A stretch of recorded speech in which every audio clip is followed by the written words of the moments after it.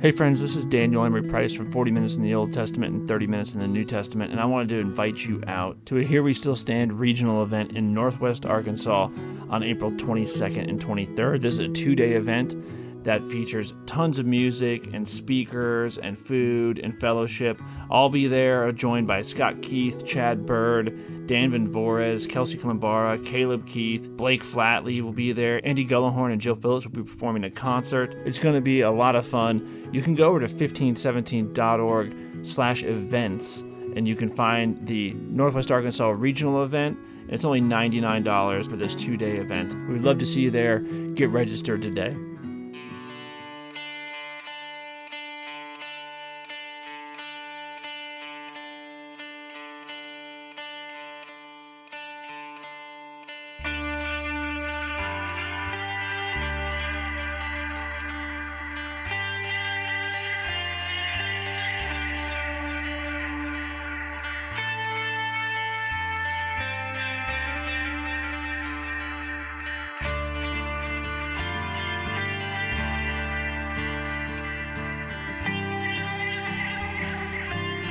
Hello and welcome to Let the Bird Fly, a podcast about living freely in a world given back to us. It's Wade and Mike in the studio on the Ides of March.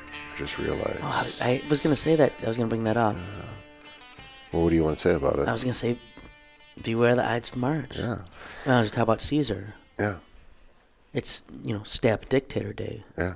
And I will tell you, Michael, part of me, the sinful nature, as we have what's happening in Europe, I wish it were also Stab a Dictator Day, if you know what I mean. Yeah.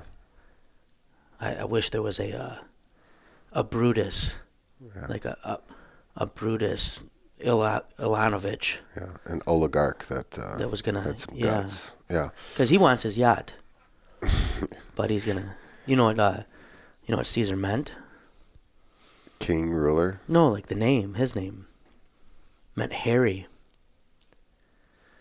It was a nickname. His family name was Julius. He's from the Julie family.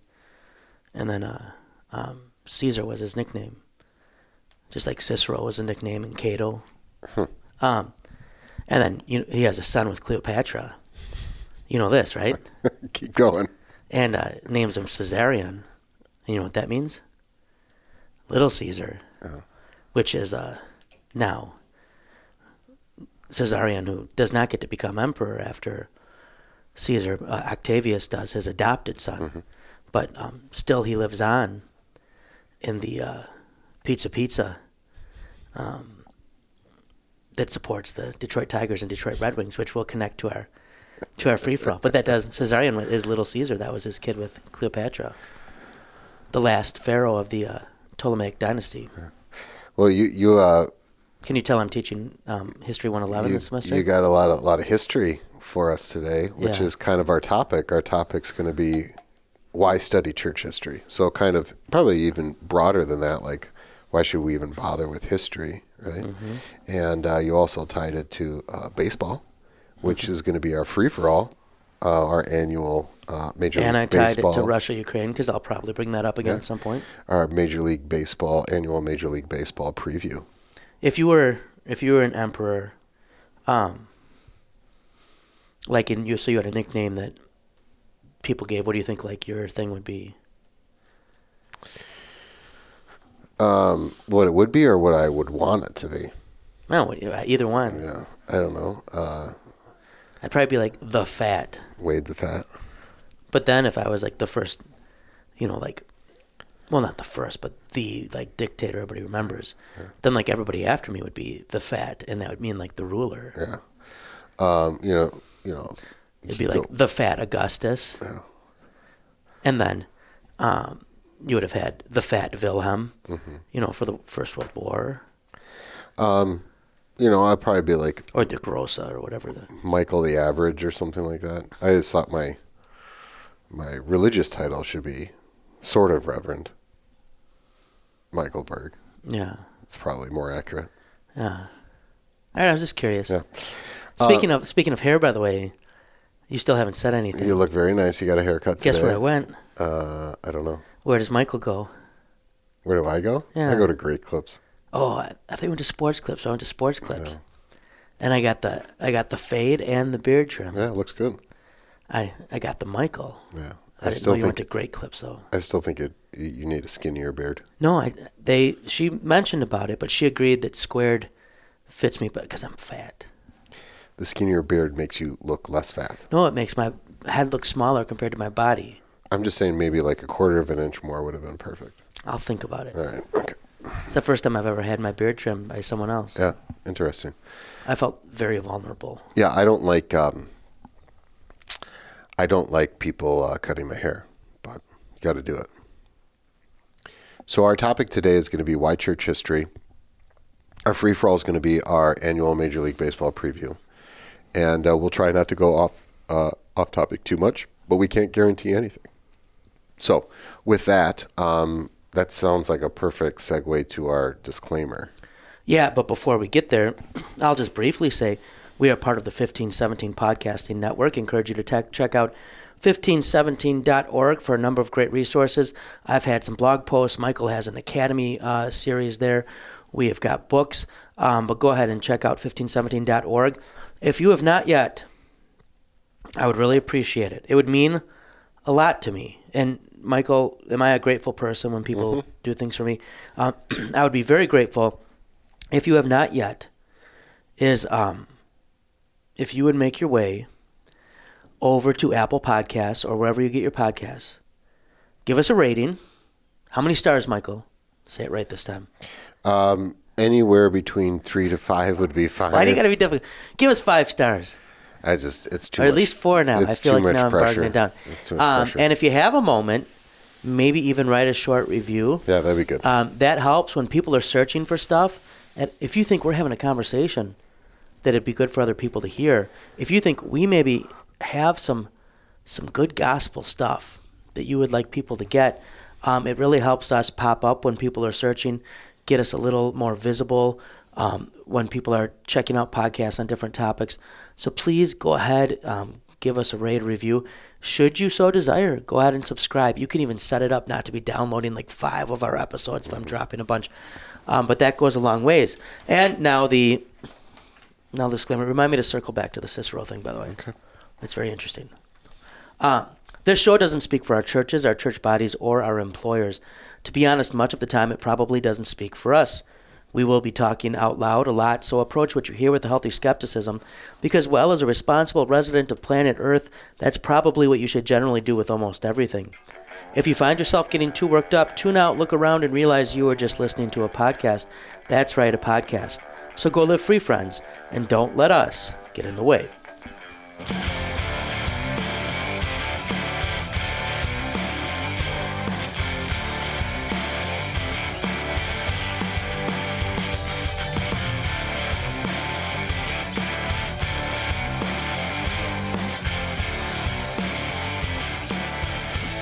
And that brings us to our free-for-all, where we discuss the pressing issues of the day. Michael, I said we'd mention Cicero again. I did look up to make sure I was right on that. Cicero is indeed a nickname. I might be wrong on Cato. I have to look up more on that. I didn't check. But Cicero is a nickname meaning chickpea. And as with Caesar, these could be nicknames that came from ancestors as well. Apparently, maybe some of the Caesars were of the family line that Caesar came from. Some maybe even were bald, so it might have been ironic to call him hairy, like sometimes you call a big guy tiny, right? And Cicero is a nickname chickpea, which apparently one of his ancestors had a wart on his nose. So if you see flaws in me or me and you, that could be the route we go with the nicknames as well, should you want, Michael. I will say I preached at Wisconsin Lutheran High School today. I preached in front of like 800 or 900 high schoolers. Mm-hmm. And that's a different experience because high school is a particular age in life, right? And so I'd say it was a mixed crowd. There were some who probably from the get-go were pretty disinterested because it was 8:45 in the morning, and do you remember being that age and 8:45 in the morning, Michael? There was some seemed very interested, which was good. There was a number of familiar faces I knew through my boys, and then faculty there. So that was good. But while I was over there, our friend and a guest on the podcast, the Reverend Dr. Phil Hebner, suggested a free-for-all, which we're not going to do. But you want to guess what he suggested? It pertains to your college allegiance, Michael. Guess. What do you think it was about? It has to do with Michigan. Yeah, I don't know how awesome they are. No, if they're a hockey he team. said we should do, if you could punch one coach They're hockey, yeah. in all of sports, who would you punch? Well, first of all, it was a slap. I told him that you would probably say you would punch guard, because I was like, right away he was like, he shouldn't have done it, but I support Howard. Yeah, we have not. We should have a free for all on Juwan Howard just in general. For those who don't know, a Michigan man. That's what you guys like to say, right? A Michigan man. Michigan man, Juwan Howard, for the second time, tried to fight an opposing coach. Yeah. And against Wisconsin. Yeah. Which was teaching them how to bucky. Yeah. And he got upset. Yeah. So that's why the Reverend Dr. Phil Hebner mentioned that. So I told him I would pass that on. I have a lot of thoughts, but I'm not going to bring them up. When I said we were recording today, he said I should bring that up. So now I have, in case he listens. I have I could talk half an hour on it if you want, but were you surprised they got in the tourney? No, I knew they'd get in, but I was surprised at the high seed. I was kind of hoping NIT for them. No, I think they're. See, that's a difference. I don't. Now they're going to win the first round. I don't hate Michigan State. Well, I don't hate Michigan. I just don't think they deserve to be in the tourney. I would like Michigan State to be in the tourney. They played. They played good when he was suspended. They played okay. Okay. Let's talk baseball. Let's move on. We're not going to go too long. We're purposefully doing this on a day when we don't have 5 people in here. Yeah. And then it goes forever. Yeah. Baseball, the strike is ended or was averted or however you want to look at it. Lockout. We're not going to get into union stuff. No. Okay. Michael is a St. Louis Cardinals fan. Mm-hmm.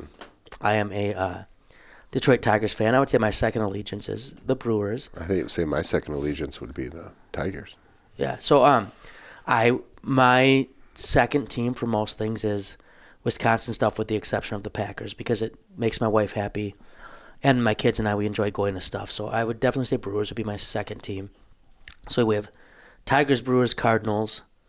I'm not a big fan of the Cubs. Michael, are you a big fan of the Cubs? No, I'm not really. So that can be a shared. I know you don't like the Astros. I hate the Astros.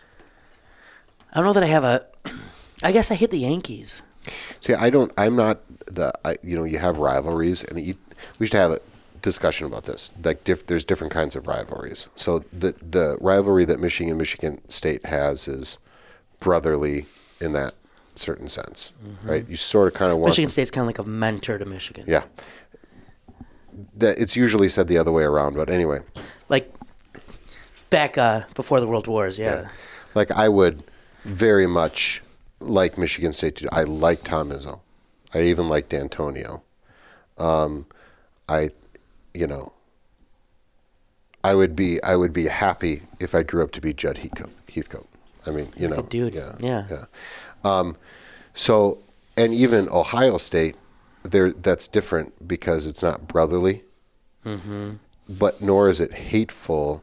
It's more spiteful. Like, I want Ohio State to do well, so then Michigan beats them. No, I want them to lose. Yeah, I want them. So Michigan State and Ohio State have a different. It's more of a nasty rivalry, I think, for Michigan State, Ohio State. Could be. But then there are teams that there's only 2 teams that I despise, that I want to lose. Like, I'm not like Urban Meyer's kind of a jerk, whatever, but I don't hate him. I hate Duke basketball, and I hate Astros baseball. That's it.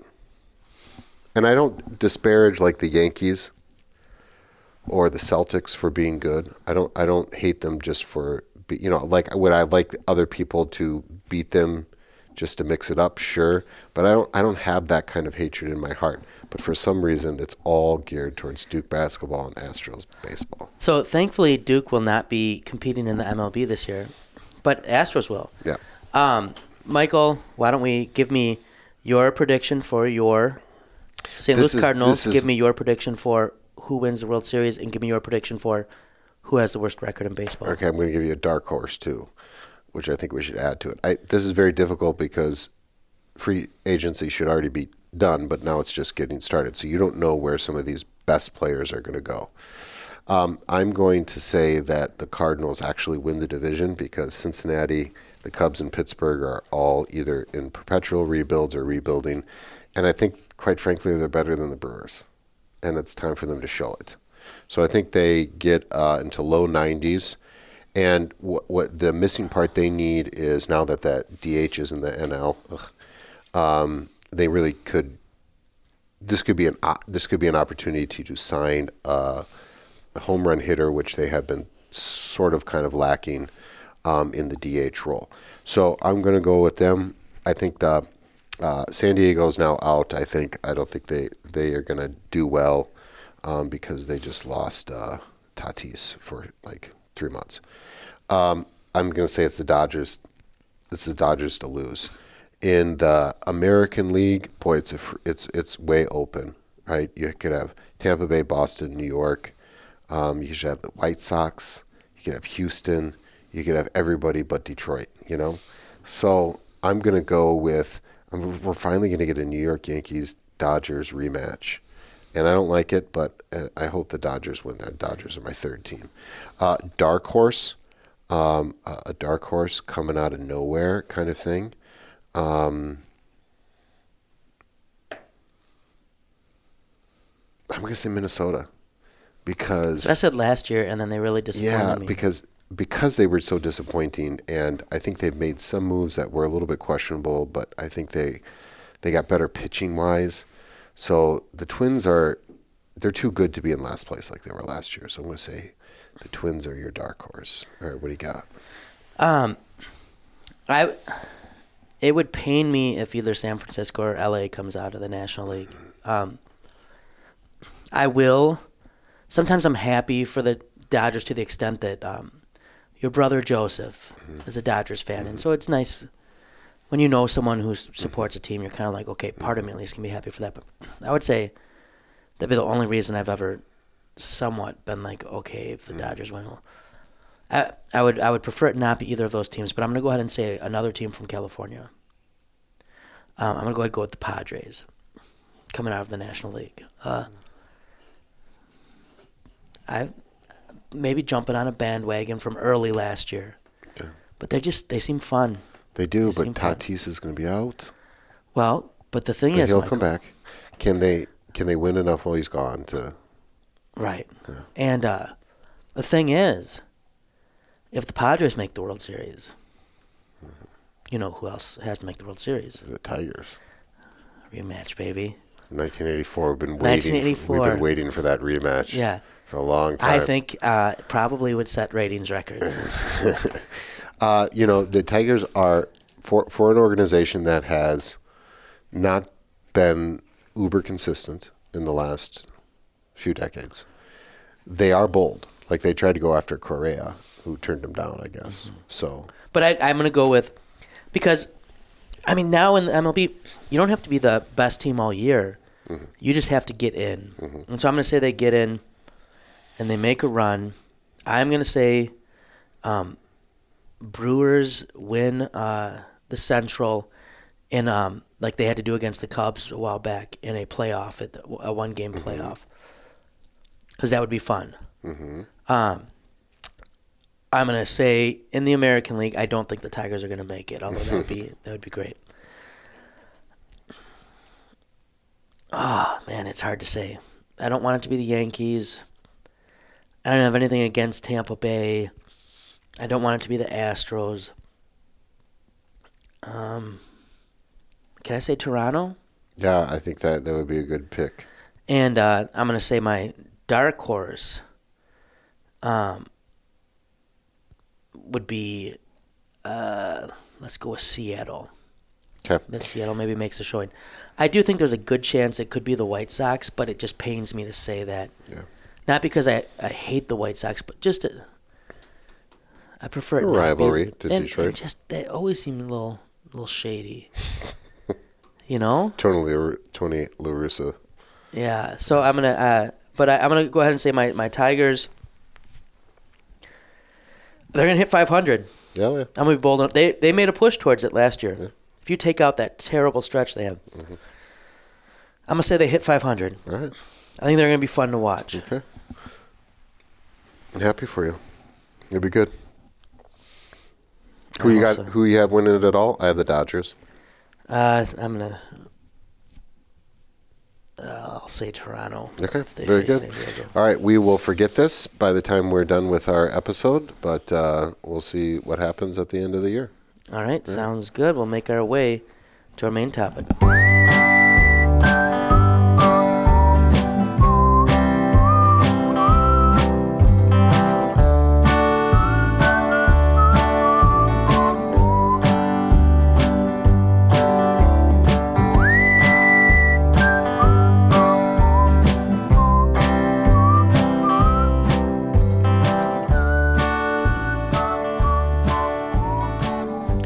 Back for our main topic, which is going to be why study Christian history. So this will be a broader topic. We probably won't get into any specifics of Christian history, but why study history at all, and especially when it comes to the history of the Christian church. So a couple of things that jump out at me right away when you brought this topic up, Wade, was there's doctrinal things that are fought, especially in the early church, which we don't fight anymore, generally speaking, at least in our corner of the Christian church, precisely because these things were hammered out. And so, for instance, we recite the Nicene Creed, and whether we know it or not, these were very specific ways of writing about who Jesus is and the what the Bible says about the Trinity, for example. And there was philosophy, there was politics, there was all sorts of things that were going on in the early church, and we reap the benefits of that. And so we recite that creed in a lot of ways so that we never forget, we never fall back into those traps. And so we have that historical thing right in front of us, but to truly appreciate and truly understand what this is about in relation to Jesus Christ and our salvation, it's really important that we understand the history behind it. So there's theological reasons why it's important to study the Christian church. A second point would be this whole idea that it's just me and my Bible. Well, good for you, but we occupy time and space, and we carry certain baggage, and that baggage does come from history, good, bad, and ugly. And so to think that you come to any text, let alone the sacred scriptures, with a clean slate is naive at best, right?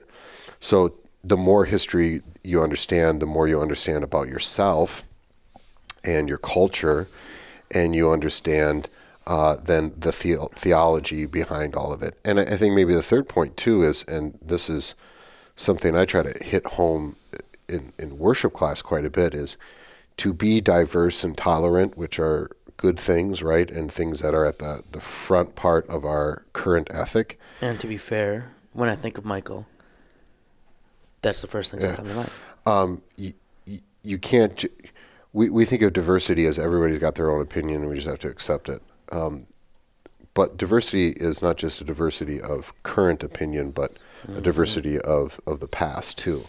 And so if you're just about this particular spitting contest in 2020 in the church, and find yourself being, labeling yourself tolerant or diverse without understanding the diversity of the past, I think that can be extremely naive and harmful.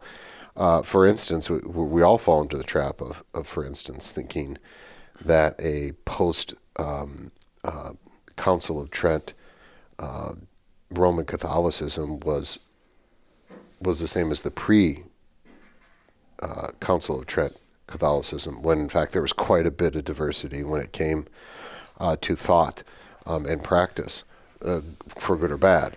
And just to just to broaden ourselves quite a bit. And so these lessons, I think, are you can substitute philosophical thought for theology there, right? And these are, I think, lessons on why we should study history in the first place. And it's more than just those who don't study history are doomed to repeat it, although I think there's some truth to that. It's really about really understanding yourself and the world around you. You just can't divorce yourself from history, which is, by the way, a very modern thing. So I think it's theologically important. It's in the church, but also just these broad kind of things, why we study history in the first place, is also applicable to why we study church history. Yeah, and I think one of the interesting things, probably, if we think about, and I don't know that most parishes that we can even speak about a Bible study curriculum in the parish, although that might not be a bad thing for churches to think about, right? To have a real rationale to what is offered. I think normally when we think of Bible studies, they're on a book of the Bible or a topic, an application, a general theme, maybe like, I don't know, like joy or whatever.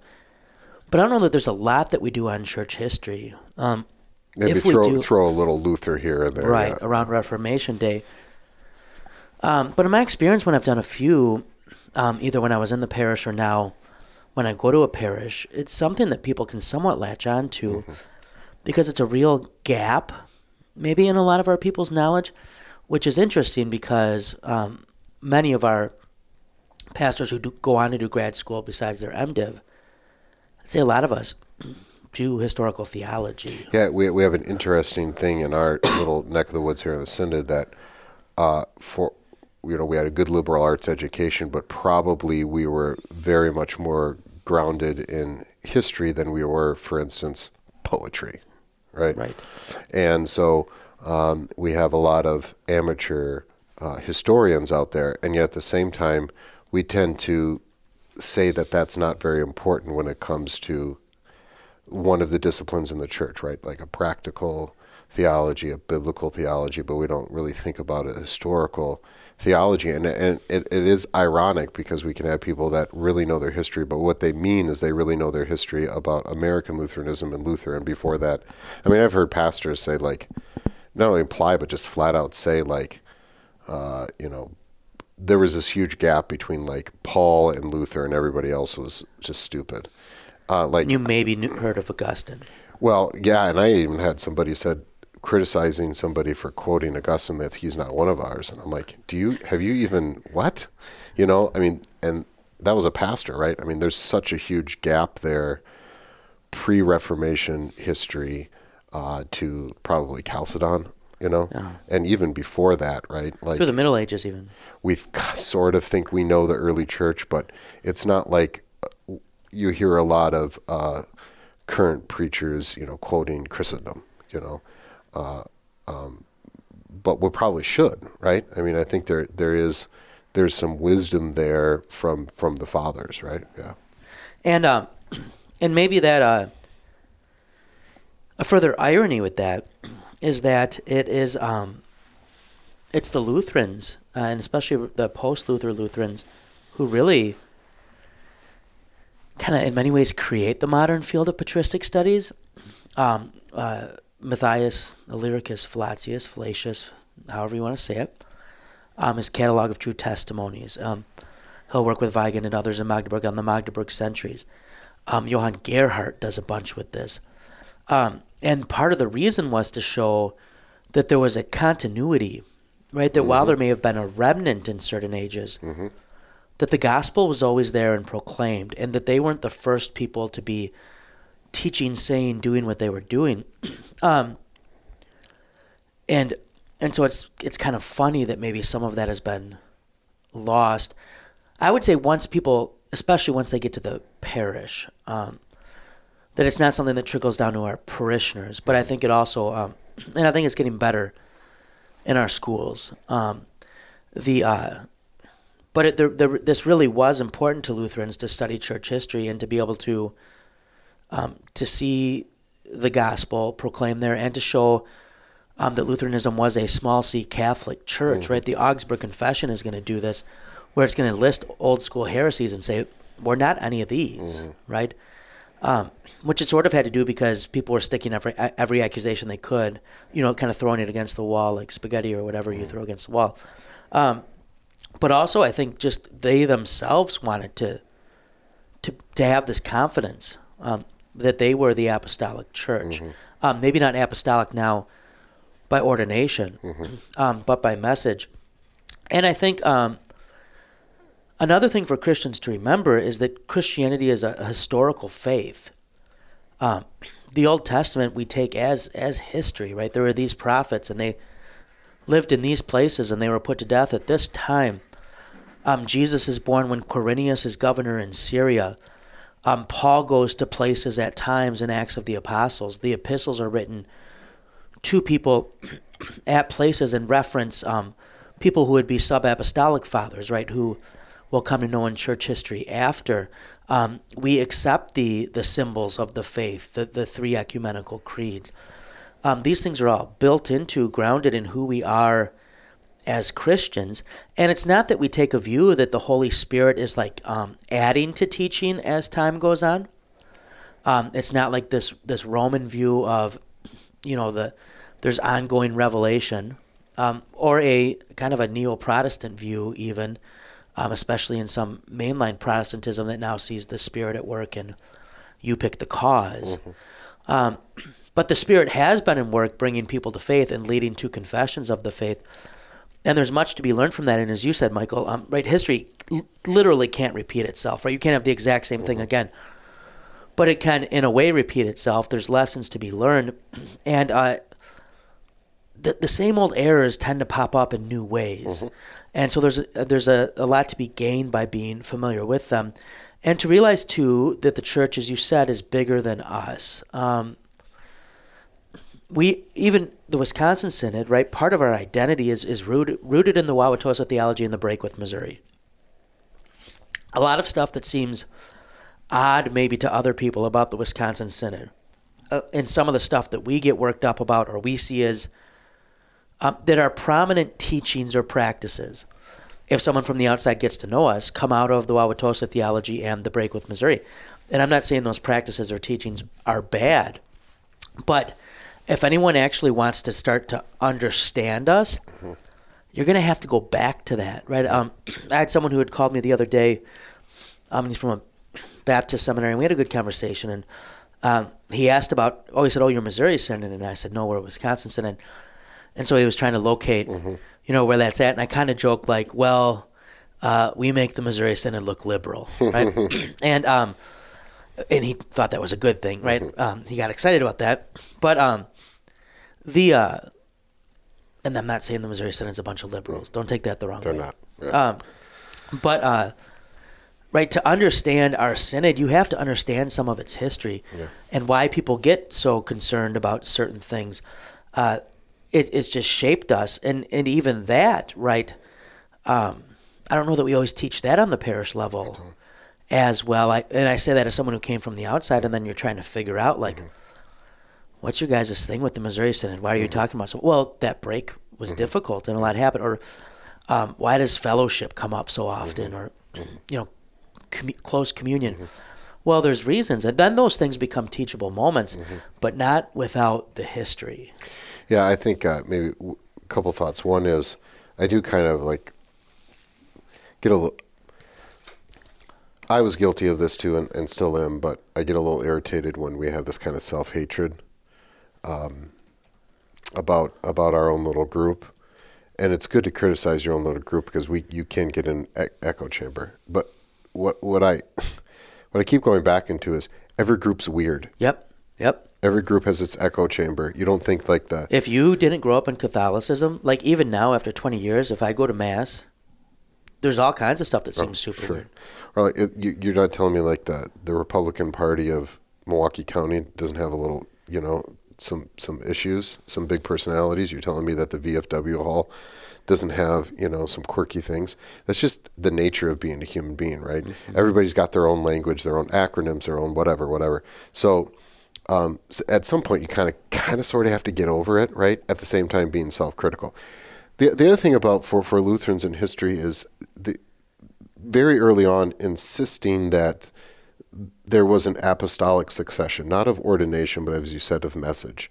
And what we mean by that is saying that we are the church, right? That this is the ecclesiology of the medieval Roman Catholic Church was problematic, right? That it was under the papacy rather than all believers everywhere of all time. And so when we think about Lutherans today, or when we have non-Lutheran students who are like curious about this whole Lutheran thing or whatever, that I make a huge point to say, don't think in terms of like denominations, right? Like you're Presbyterian, you're whatever. For Lutherans, it was always saying this is what the Catholic Church always taught, and we mean Catholic by university, small c, right? That we're not sectarian, right? And I think if you took all the Lutherans, especially on the conservative side, in America today, and gave them some questions that would indicate, do you think that you are, this small c Catholic, always this is about the church, we're an anchor in the church, rather than your identity as a denomination, I think they would go towards the idea of they were a denomination, and would fall into the trap of the more left-leaning, and I mean left-leaning not in American politics, but left-leaning Protestants who would indicate, if not flat out say, that the gospel was completely lost until the Reformation, and will even say that Roman Catholics are not Christian, right? And to say, and we're the true church. We are the ones that, rediscovered the gospel that had been completely lost, where the Lutherans went way out of the way, and they didn't have to. They did not have to, but they went way out of the way to say, we are in line with Ambrose and Augustine and the church councils. Church councils can err, but we're not starting our own little weird sect here. And I think that's a mindset that maybe is lost in American Lutheranism, where we see ourselves more as this purely one little strain, in sort of a Protestant way, instead of being connected to the history of the church and saying, we are just carrying on the tradition of the apostles and of the ecumenical councils, and even of the councils that had erred. There were some good things in those that were the continuation of that good, bad, and ugly. We're not trying to form our own church. We don't think that the gospel was completely lost. We are grounded in this history, and we're not just starting our own thing. And for me, I think it's helpful, I hope it's helpful to the non-Lutheran students and the Lutheran students in our classes to say, listen, when I say Lutheran, don't be insulted by that. What I'm saying is this is what the church always taught, right? We're trying the middle ground here. And then I always end that little speech with, we didn't leave, they kicked us out, right? This is a true reformation of the church rather than... I didn't get kicked out. This is a true reformation of the church rather than... Yeah. You're right, you did. According to modern Catholic doctrine, I'm the only one on the third floor going to hell. Yep. Because you guys are just too ignorant. And you don't know better. Yep, that's right. I'm thinking of educating you more in Catholic doctrine so you can go to hell with me, Michael. So at least I have company. So that I've made an actual... Informed decision. Renunciation of Rome.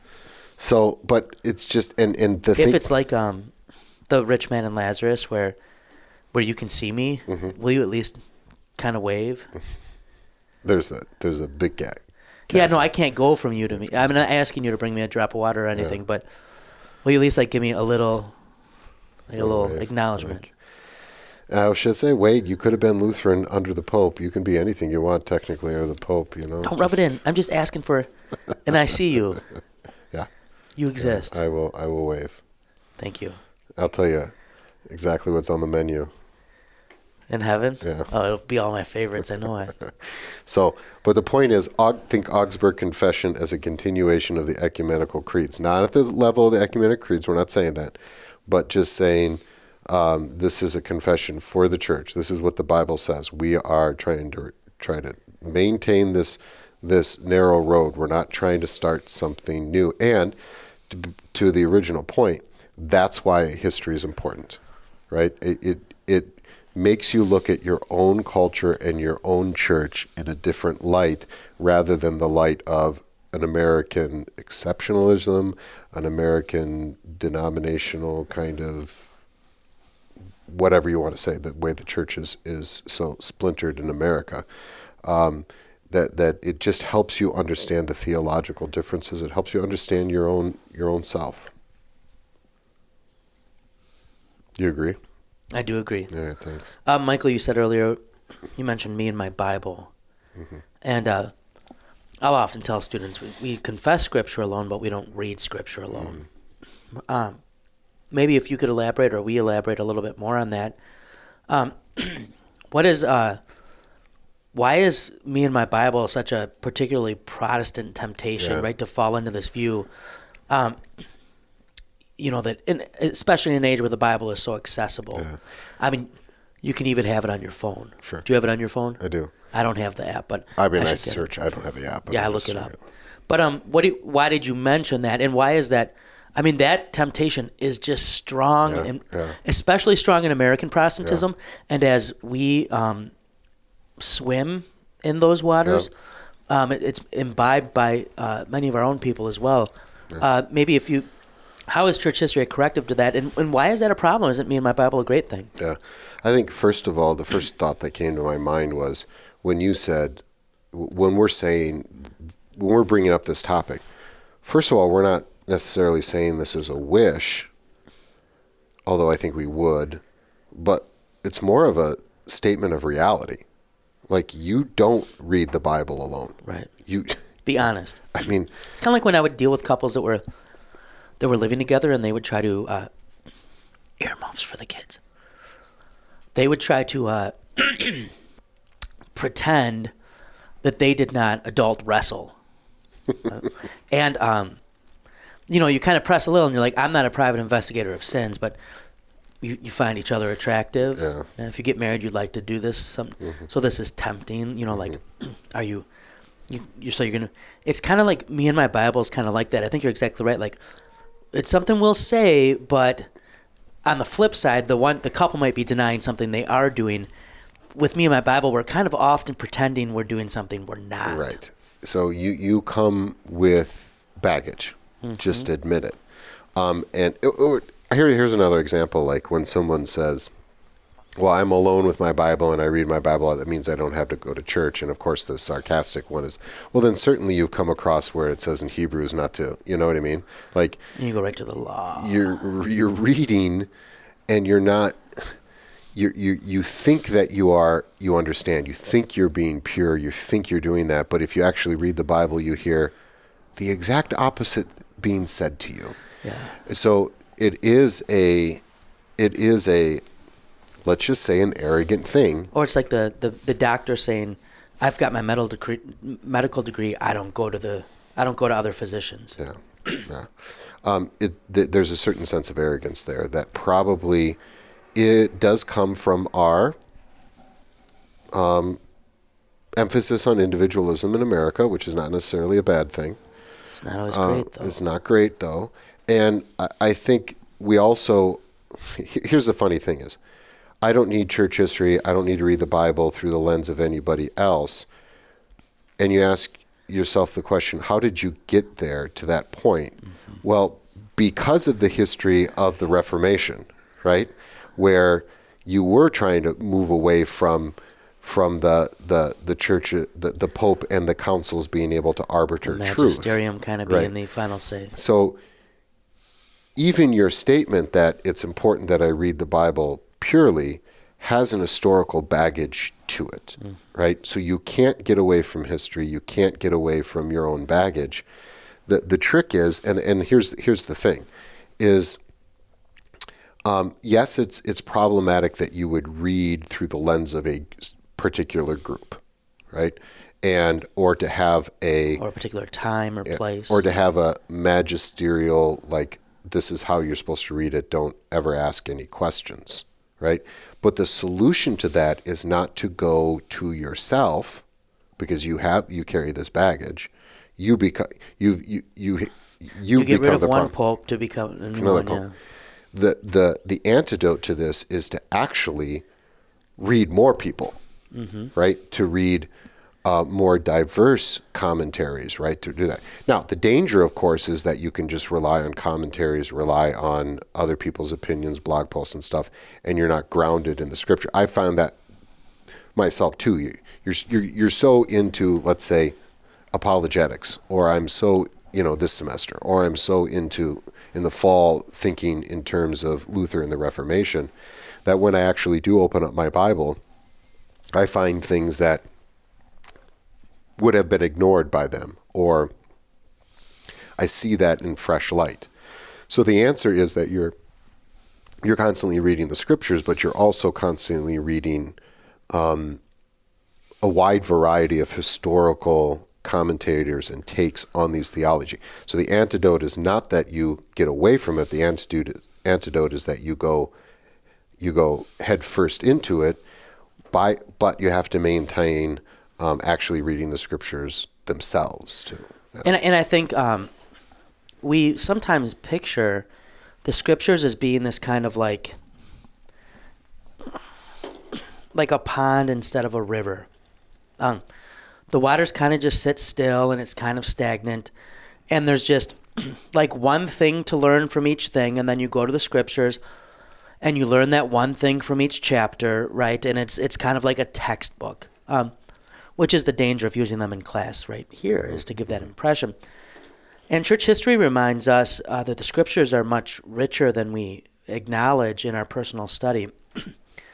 There are people who have been very responsible readers of the Bible, who have had a good hermeneutic, who can go to it in different times and places, go to the same text and pull out treasures that are biblical, right? So it's a reminder that the text is bigger than any one way we might take it as we read. And I think if we had our sermons collected from over the years, our sermons that if we might, but at this point we might have 6, 7, 8, 9 sermons on the same text, right? Our sermons will bear that. But also to learn that every age has its blind spots. It has its things that it emphasizes at the expense of some others. It has its things that it mucked up in the biblical text because it came with different presuppositions. A big part of the Reformation is it do penance or repent? Or even better, is it do penance or repent or be repented? Right? These things came out of the particular age in which they happened. And so reading the scriptures with our ancestors in the faith is like the physician who goes to another physician to be treated, because you don't treat yourself. You need to have this thing applied to you. You need to be aware of what you might be missing. Any of us who's ever been ill knows that we can latch on to certain symptoms or become short-sighted. And so scripture alone is key for this. Is what alone sets doctrine and ought to guide practice. But the scriptures have been given to the whole church. This is always, I've thought, the unfortunate thing with voters' assemblies, and I know you feel the same way, Michael, is that the dead don't get to vote, right? It's kind of a undemocratic that's the case. And especially when we are trying to think about our parish and what should our parish be and what should it do, that sometimes those who put so much into making it what it is, they kind of get ignored. And we can choose to go this way or that way, which is not in line with why that parish was rightly founded. And so I think history reminds us of this. It also reminds us that we, as individuals, but we also as church, are only experiencing a certain part of life. Now, to be fair, in 2022, we're coming through a phase where we've experienced a fair amount. We've had pestilence, we've had war, we've had natural disasters. But still, I can say, Michael, I've had those in relative comfort. Personally, I mean. In fact, I mean, probably the biggest thing that came out of all this was I got an e-bike, which I really like. You know what I mean? That's what I'm going to remember the most about this. Because it also allows me just an enormous amount of, I can be very full of myself as I drive by and see gas prices. And then like when I could be out exercising on it while, you know, everybody's wearing their mask and they can't. This was a great thing for me. But I didn't die. I'm not having to go. I don't even think the Ukrainians would want me if I went over. I think they'd look and be like, we appreciate the support, you know, but. Maybe like a shield or something. Probably. Or like I could like help load things maybe. But I think church history reminds us that the human experience is much bigger than what we've come to know as well as just, I mean, things that come up in class, like especially with the Old Testament. If you don't know church history, I'm sorry, there's certain texts you just aren't going to get. And you're not going to get all the parables of Jesus as you might otherwise. I mean, part of the parables is to not get the parables, but especially the Old Testament, there's just things that we do not understand if we don't dig into the history of what was going on there. But yeah, I'll throw it back to you, Michael. I was talking about. No, I think that's. Ziggy, by the way, messaged me, and I said, I had texted them after chapel, and I said, hope that was okay, and you guys don't get too much grief. I said, thanks for being good sports, because you preached today in chapel at Wisco, and I mean, high school. Their dad's he's a hefty guy in clericals, although with a nice looking good, nice hair and beard. And so Ziggy had wrote some stuff. He said, yeah, it was good, but then he wrote some stuff, and I won't share that stuff because he made a joke that it's not inappropriate, but I just won't share it. And he said, someone asked if you were Irish. And so I wrote, Irish? Because of the beard? And he said, no, because how you talked, I guess, or something. The beard has gotten compliments. Yeah, very nice. Very good. I was thinking like a leprechaun beard thing. Yeah, I don't know why they would think you're Irish. It's kind of like when I presented out in California the one time. A guy came up and he was very complimentary, but he said, you very much, or he was saying he thought maybe I would had some Jewish background, rabbinical background. So I must have taught like a rabbi or something. Which I kind of got because I do kind of, I can have that demeanor, but I don't get the Irish. What do you think is Irish? I don't know. Nothing. I don't see an accent at all, or hear an accent at all. Yeah. I wasn't wearing.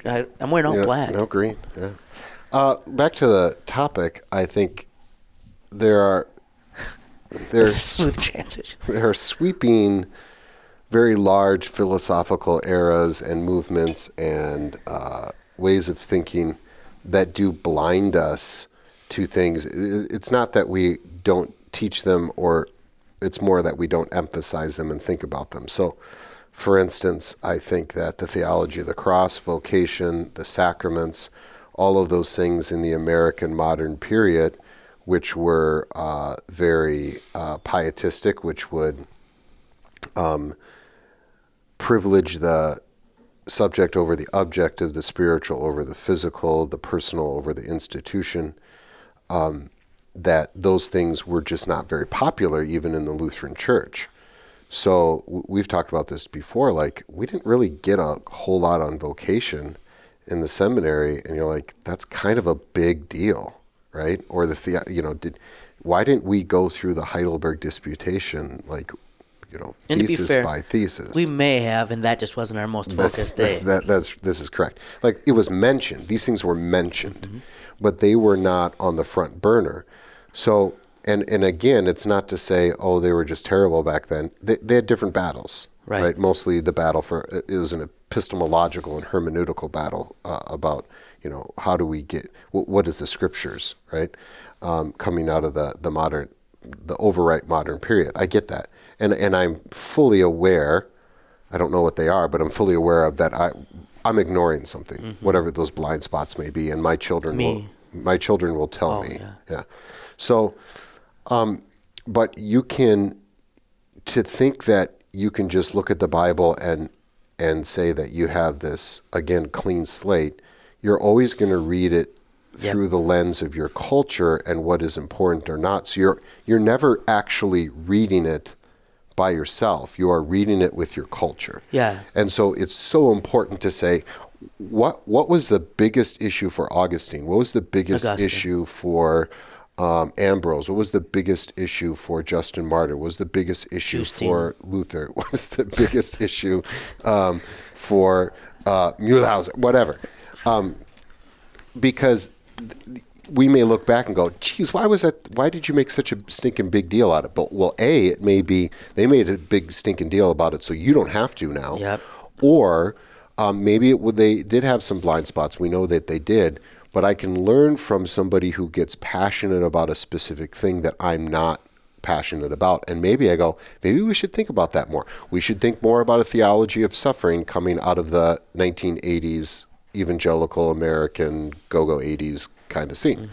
And I think that's our ignoring of the theology of the cross, and theology crosses about more than suffering, but including and especially the idea of suffering, versus this idea of progress and spiritual growth and all that kind of stuff. That payment's due now. That payment is due now in a postmodern world that is acutely aware of injustice and suffering, and the church ignored that, right? So, and that's normally the case, is that when the big thing comes for the church of some age, it's usually the thing they've not been catechized for. Yeah. And then I more and more look back on people that were then probably considered rebels or gadflies, and maybe they were personality-wise. That would be a good minor league baseball team name. The gadflies, yeah. But like you can think of a Gerhard Forde, whether how much you where you are on him or whatever. Gene Veith was not controversial, but here's a layman who brought vocation back into the vernacular for Lutheran Church in America. Peepcorn, all those things I can Bonhoeffer. You could think of quite a few people who were odd for their time, maybe in certain circumstances, and we can be critical of all of them. Everybody can be critical of everybody, but that saw something that was missing in the contemporary way. Let me put it this way: in the contemporary hermeneutic of the church of their day, that was ignored, and that brought it back into the consciousness of the church, maybe the next generation later. And I can think of all of them were not just forward looking but backward looking. Yep. And saw that this was an issue in a different day and that we could learn from them. Yeah, and if I can use one illustration from my family history, Michael, is that okay? Mm-hmm. My family, to be clear, that is by no means Irish. Mm-hmm. On either side, there's not much Irish. But my grandmother, long story short, I grew up in a family. I grew up Roman Catholic, but my mom had been Lutheran, whatever else. So my grandma Pitts, on my mom's side, was very proud eventually when I became Lutheran, and then when I was going to be a pastor. Right, this was a big deal. And I remember I was at seminary. You might remember I was at seminary, Michael. Mm-hmm. We saw each other sometimes. Mm-hmm. And Grandma called, and she was reading her Bible, so she was calling her seminarian grandson. So this was probably an excuse to consult me, and then she could tell the ladies at the what do you call that? A hair salon? Is that where ladies go to? Sure. Not a barbershop.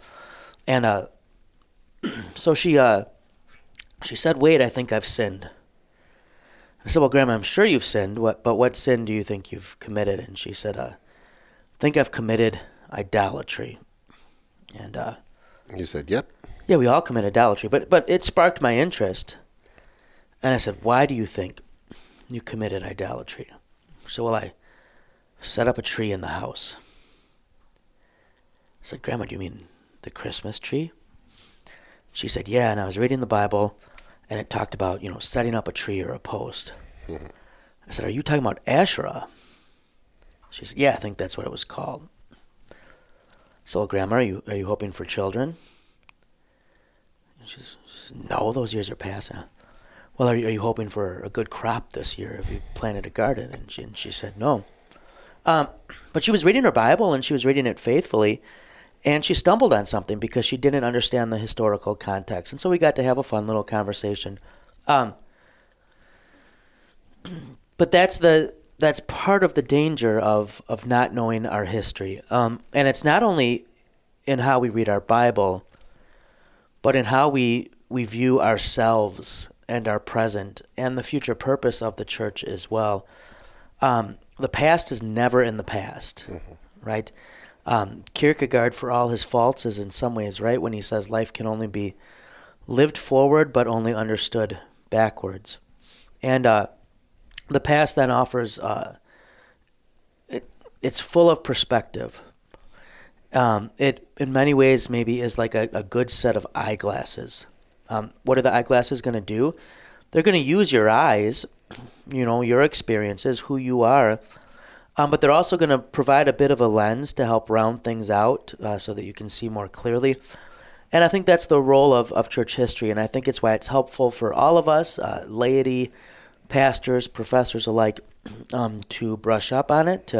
I think it's a good reason for maybe that being a part of a Bible school curriculum in a parish.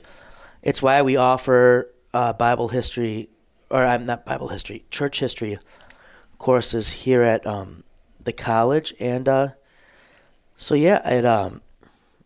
that we, when we are committing idolatry, that we can know exactly why, and not take down our Christmas tree, which is purposely fine to have and fun. My grandma, she's great.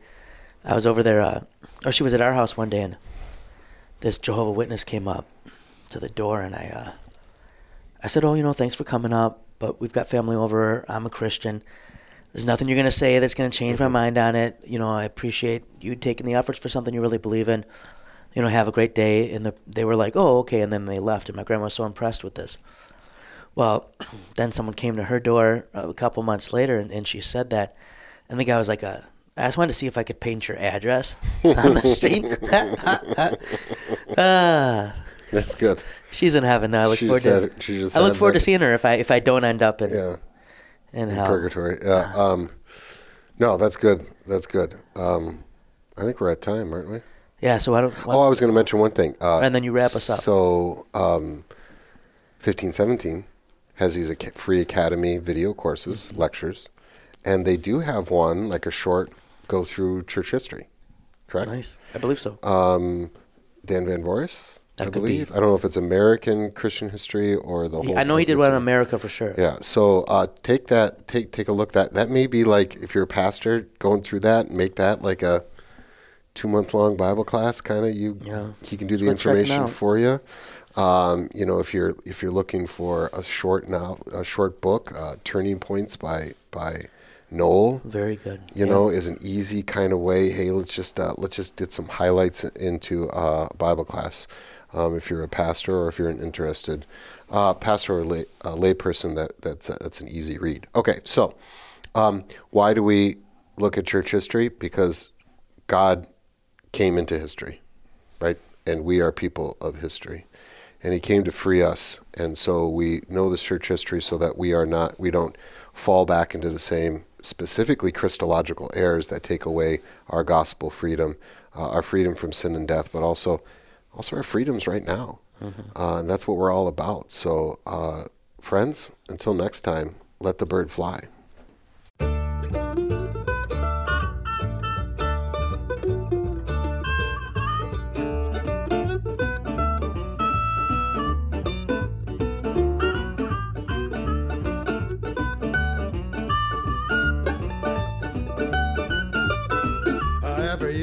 the sun goes down, get with my party and I begin to clown. I don't care what the people are thinking.